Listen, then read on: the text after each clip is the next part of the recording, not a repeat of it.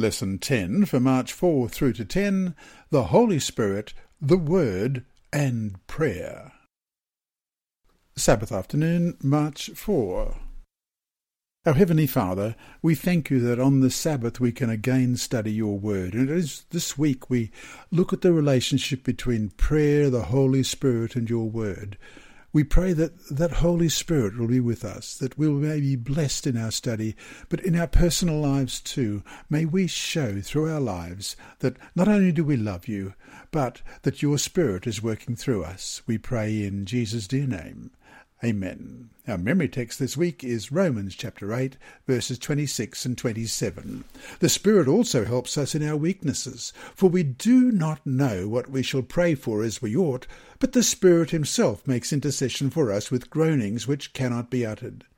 Now he who searches the hearts knows what the mind of the Spirit is, because he makes intercession for the saints according to the will of God. Let's read that again, Romans chapter 8, verses 26 and 27. The Spirit also helps us in our weaknesses, for we do not know what we shall pray for as we ought, but the Spirit himself makes intercession for us with groanings which cannot be uttered. Now he who searches the heart knows what the mind of the Spirit is, because he makes intercession for the saints according to the will of God. True spirituality and prayer go together. There is no real spiritual life without vigorous prayer. After the need for repentance, perhaps one of the greatest and most urgent needs is a revival of our prayer life. The good news is that even in our prayers we are not left without the help of the Holy Spirit. Prayer draws us closer to God. It lifts us up into his presence. The prayer of faith enables us to live in response to the abundance of God's promises. Our lives are transformed when we claim the blessing God has promised in his word. God is more than able to supply all our needs according to his riches, as it says in Philippians 4:19. True prayer and authentic spirituality always have God at the centre of our attention, and both are rooted in his written word. We should not be basing our spiritual life on our unsteady experience and subjective feelings, nor focusing our prayers on suspect contemplative and meditative practices. Rather, our spirituality has to be guided by the Bible and to follow God's will as revealed in his word. It is the Holy Spirit who awakens in us a desire to seek God's presence in prayer and to lift up one another in our supplications.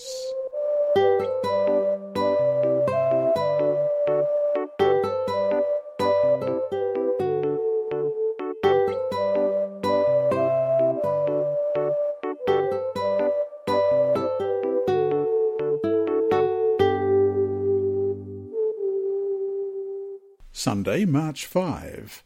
Prayer that is pleasing to God. Even though clothed in pious cloaks, many prayers are guided by questionable motives. We might pray that someone's life be spared because we do not like living alone. We might pray for success in God's work because we are playing an important role in it. We might pray for the conversion of a person because then our life will be easier. Often our prayers centre more on what we want rather than on what God wants. Prayer that is pleasing to God has a different focus. Question. Read John chapter 15 verse 7. Why is it important for our prayers that we abide in Jesus and his words abide in us? What other focus will our prayers have if we don't abide in Jesus? Our text is John chapter 15 and verse 7, which reads, "If you abide in me, and my words abide in you, you will ask what you desire, and it shall be done for you." To seek God first and to enjoy his companionship is more important than anything else he might give to us. If God comes first in our lives, we will want to do what he wants. His thoughts will shape our desires. Once God is the centre of prayer, we will begin to pray from his perspective. We will start to see our whole lives through his eyes. This perspective ennobles prayer. God is deeply interested in us. He longs to be part of all aspects of our lives, our worries, our fears, our wishes, our hopes, our desires, our success, our joys, our failures, everything. We can talk about these things with him as with a good friend, and we look at all of it through his eyes. Prayer does not change God, it changes us, because we are brought into the life-changing presence of God. Steps to Christ, page 93, one of my favourite quotes. Prayer is the opening of the heart to God as to a friend. Not that it is necessary in order to make known to God what we are, but in order to enable us to receive him. Prayer does not bring God down to us, but brings us up to him. End of quote. What a powerful quote. It captures so much of the reality of what prayer does to us and for us. Prayer alone makes us open receptacles for the grace, the power, and the presence of God in our lives. Who hasn't at some point experienced the reality of how prayer can draw us closer to God? And to finish today, think about your prayer life. That is, what you pray for, when you pray, why do you pray, and so forth. What does it tell you about your own spiritual state and your own relationship to God? What changes might you need to make?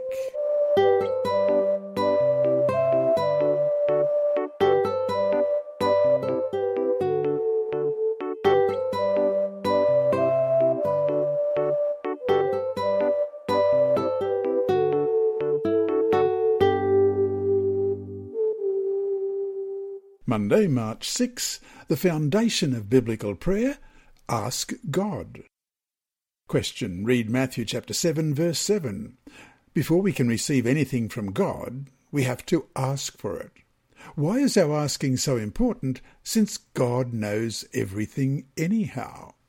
Matthew chapter 7, verse 7 reads, Ask, and it will be given to you. Seek, and you will find. Knock, and it will be opened to you. Asking reveals our desire and expresses our trust in God. Through prayer, we approach him from whom we seek support and help.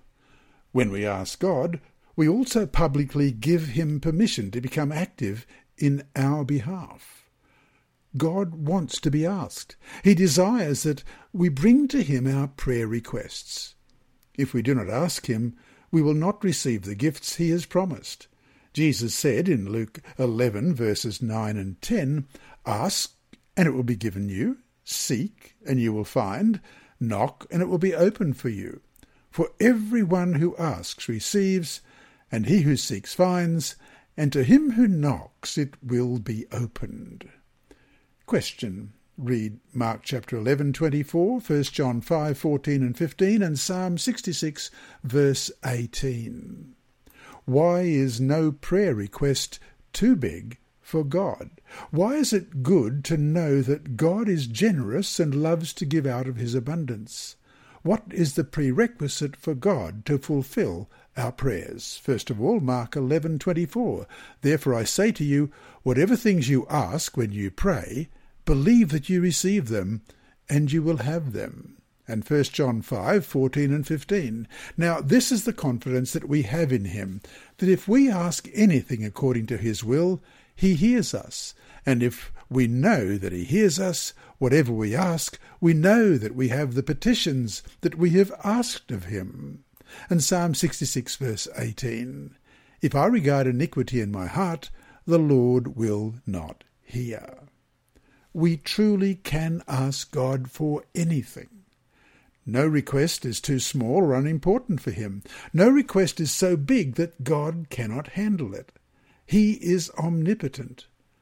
By faith we may claim every promise in the Bible and receive the promised gifts from his hands according to his will, as it said in 2 Corinthians 1:20. Yet there are some conditions to be met in order to receive what we are asking. If we are not willing to submit fully to God, and if our requests reflect only our selfish and sinful desires, God will not answer our prayers, as we read in Isaiah 59 verses 1 and 2. Behold, the Lord's hand is not shortened that it cannot save, nor his ear heavy that it cannot hear. But your iniquities have separated you from your God, and your sins have hidden his face from you, so that he will not hear. An important condition for the fulfillment of our prayers is our willingness to follow God's will and to be obedient. As we read in Christ Object Lessons, page 145, all his, that's God's, gifts are promised on condition of obedience. End of quote. Knowing that God is generous, we can come boldly to him. From the Signs of the Times of August 7, 1901, we read, "The Lord is not glorified by the tame supplications which show that nothing is expected. He desires every one who believes to approach the throne of grace with earnestness and assurance."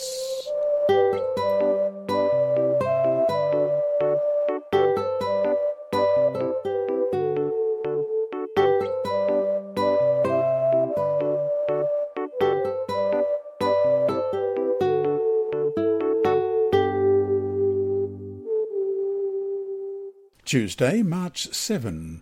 The foundation of biblical prayer, believe. Question. Read Mark chapter 11, verse 24. Besides asking, what other aspect does Jesus mention in connection with prayer? Mark 11, verse 24. Therefore I say to you, whatever things you ask when you pray, believe that you receive them, and you will have them. Asking alone is not enough.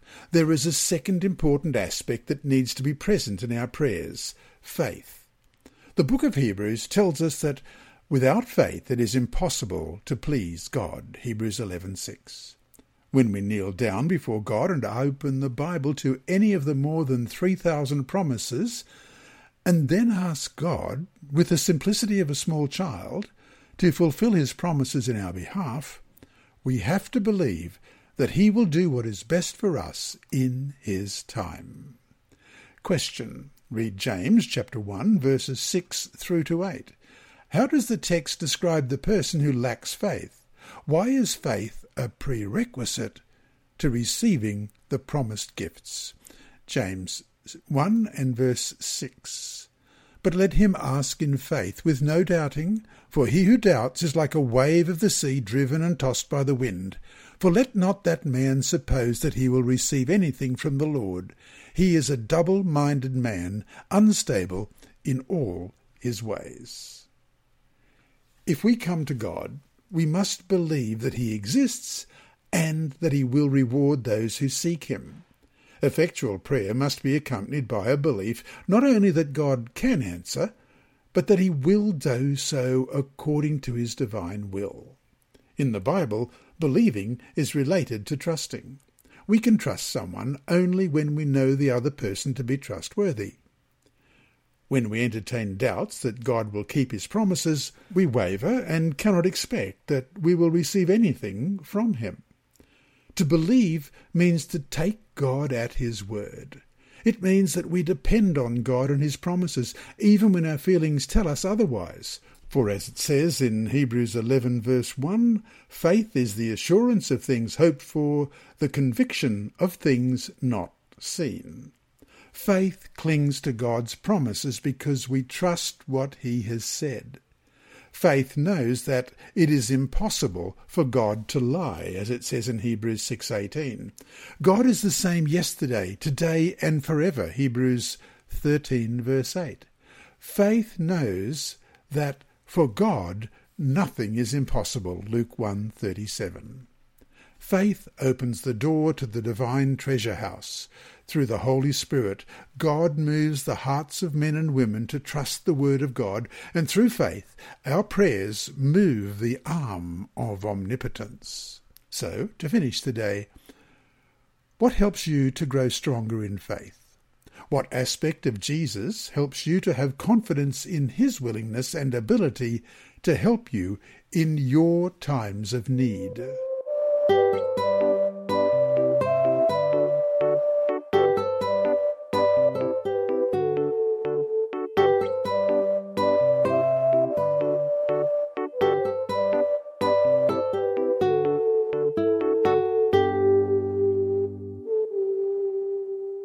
Wednesday, March 8. The foundation of biblical prayer: claim God's promises. All faith is useless if we do not claim the things for which we have prayed. Question. Read 1 John chapter 5, verses 14 and 15. What is the reason that we can be confident that God hears us and that we receive what we have requested from him? 1 John chapter 5, beginning at verse 14. Now this is the confidence that we have in him, that if we ask anything according to his will, he hears us. And if we know that he hears us, whatever we ask, we know that we have the petitions that we have asked of him. The third aspect of Bible prayer is reception. After asking God and believing his promises, we need to claim what he has promised. We claim God's promise by returning thanks to God that we have received it. Thus the promises are applied to our hearts. Ellen White said in Education, page 258, that for any gift he has promised we may ask. Then we are to believe that we receive and return thanks to God that we have received. In Luke chapter 8:11, Jesus compares the word of God to a seed. In the same way that the whole apple tree is contained in an apple seed, the gift of God is contained in his promises. When we claim the promise and thank God for it, we always possess the gift he has promised. We receive the promised gift by faith, even though we might not feel or see it. The example of the resurrection of Lazarus in John 11 illustrates that Jesus prayed in this way. Jesus knew exactly what God's will in this situation was. John 11:11 tells us that he was willing to do God's will and that he was obedient. In John 11:39-41, we read that Jesus thanked the Father in advance that he would resurrect Lazarus, even though Lazarus was still in the grave. When Jesus had thanked God, he did receive the fulfillment of his request. As God's children, we are to live on God's promises, not on his explanations. Even though we can't explain everything, we can trust his promises. Ellen White writes in Christ Object Lessons, page 172, the Lord says, "Call upon me in the day of trouble," in Psalm 50, verse 15. He invites us to present to him our perplexities and necessities and our need of divine help. He bids us be instant in prayer. As soon as difficulties arise, we are to offer to him our sincere, earnest petitions. By our importunate prayers, we give evidence of our strong confidence in God. The sense of our need leads us to pray earnestly, and our Heavenly Father is moved by our supplications. So, to finish today, why is it so important to always bring everything to God in prayer?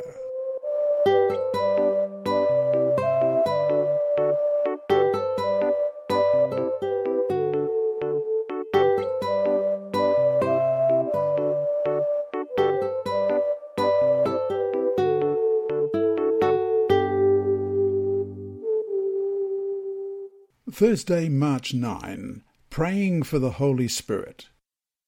Question. Read Ephesians chapter 3:16 and Acts chapter 2 verse 38. What do these texts tell us about receiving the Holy Spirit in our lives? Ephesians 3:16, that he would grant you according to the riches of his glory to be strengthened with might through his Spirit in the inner man. And Acts chapter 2 and verse 38. Then Peter said to them, "Repent and let every one of you be baptized in the name of Jesus Christ for the remission of sins, and you shall receive the gift of the Holy Spirit." There are many things we can pray for, but there is one great need in this time of peril in which we live. It is the gift of the Holy Spirit. This is the greatest gift that Jesus could give. In giving the Holy Spirit, God could not have given his people more. To this gift, nothing could be added. After all, what could be added to divinity himself? Through him and his work in our lives, all our needs are supplied. The blessing of the Holy Spirit will bring in its train all other blessings. There is, however, one major obstacle, and that is ourselves, because we are often unprepared to receive the Holy Spirit. As in the days of the New Testament church, we have to realize that we first need to repent and surrender our lives fully to Jesus. Yes, it is only the prompting of the Holy Spirit that even allows us to do that. However, when we respond to his promptings, then repentance for sin is the first fruit of the working of the Holy Spirit in our lives. In humility and faith, we need to confess our sins so that he can cleanse us from all unrighteousness. We need to understand just how fallen we are and how much we need God and his grace in our lives. Without him, we are lost, dead in our sins, and doomed to eternal loss. Thus, in earnest prayer, we will fulfill the conditions upon which God has promised to give us his Holy Spirit. Then all we have to do is to ask God, and he will gladly grant us his Spirit. As Ellen White writes in Ye Shall Receive Power, page 284, the Heavenly Parent is more willing to give the Holy Spirit to them that ask him than earthly parents are to give good gifts to their children. End of quote. As with other spiritual things, the gift of the Holy Spirit is never an end in itself. It is given to elevate Jesus, to reproduce Christ's character in our lives, and to enable us to serve others in building up the body of Christ, the Church. So any worship practice, public or private, that elevates the Spirit above Jesus Christ is wrong. For it is through Jesus that we, as it says in Ephesians 2:18, have our access in one Spirit to the Father. So to finish today, why is the gift of the Holy Spirit the greatest gift that Jesus could give to us? What has been your experience with the reality of the Holy Spirit in your life?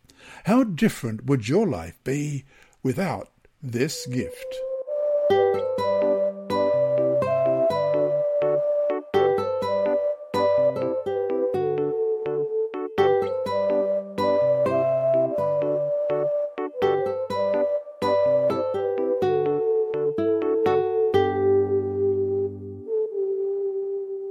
Friday, March 10.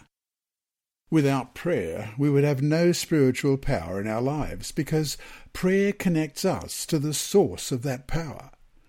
Without prayer, we would have no vital link with God.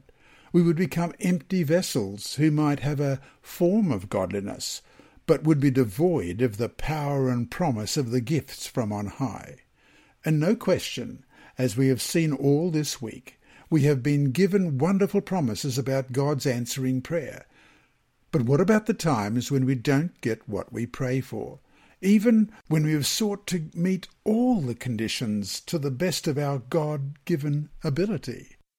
From In Heavenly Places, page 89, I read, "But be not discouraged if your prayers do not seem to obtain an immediate answer.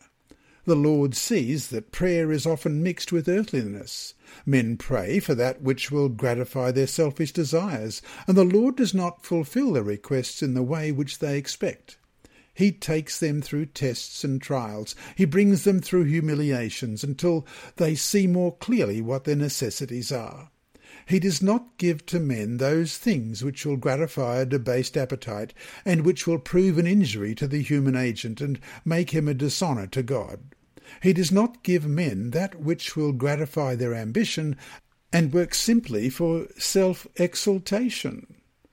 When we come to God, we must be submissive and contrite of heart, subordinating everything to his sacred will.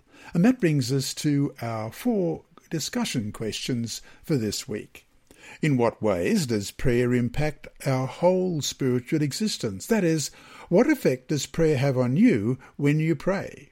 In what ways are you different after you have prayed than before you did? 2. What do you say to someone who has prayed and prayed for something and it hasn't happened as the person had hoped and prayed for, such as the healing of a sick child or the like? How do we learn to trust God even in situations like this? 3. In class, talk about your own experiences with prayer and about what it means to you. What have you learned about prayer that could help others who might be struggling with understanding the purpose of prayer? 4. Why is it important to pray even if we don't fully understand how it all works? books.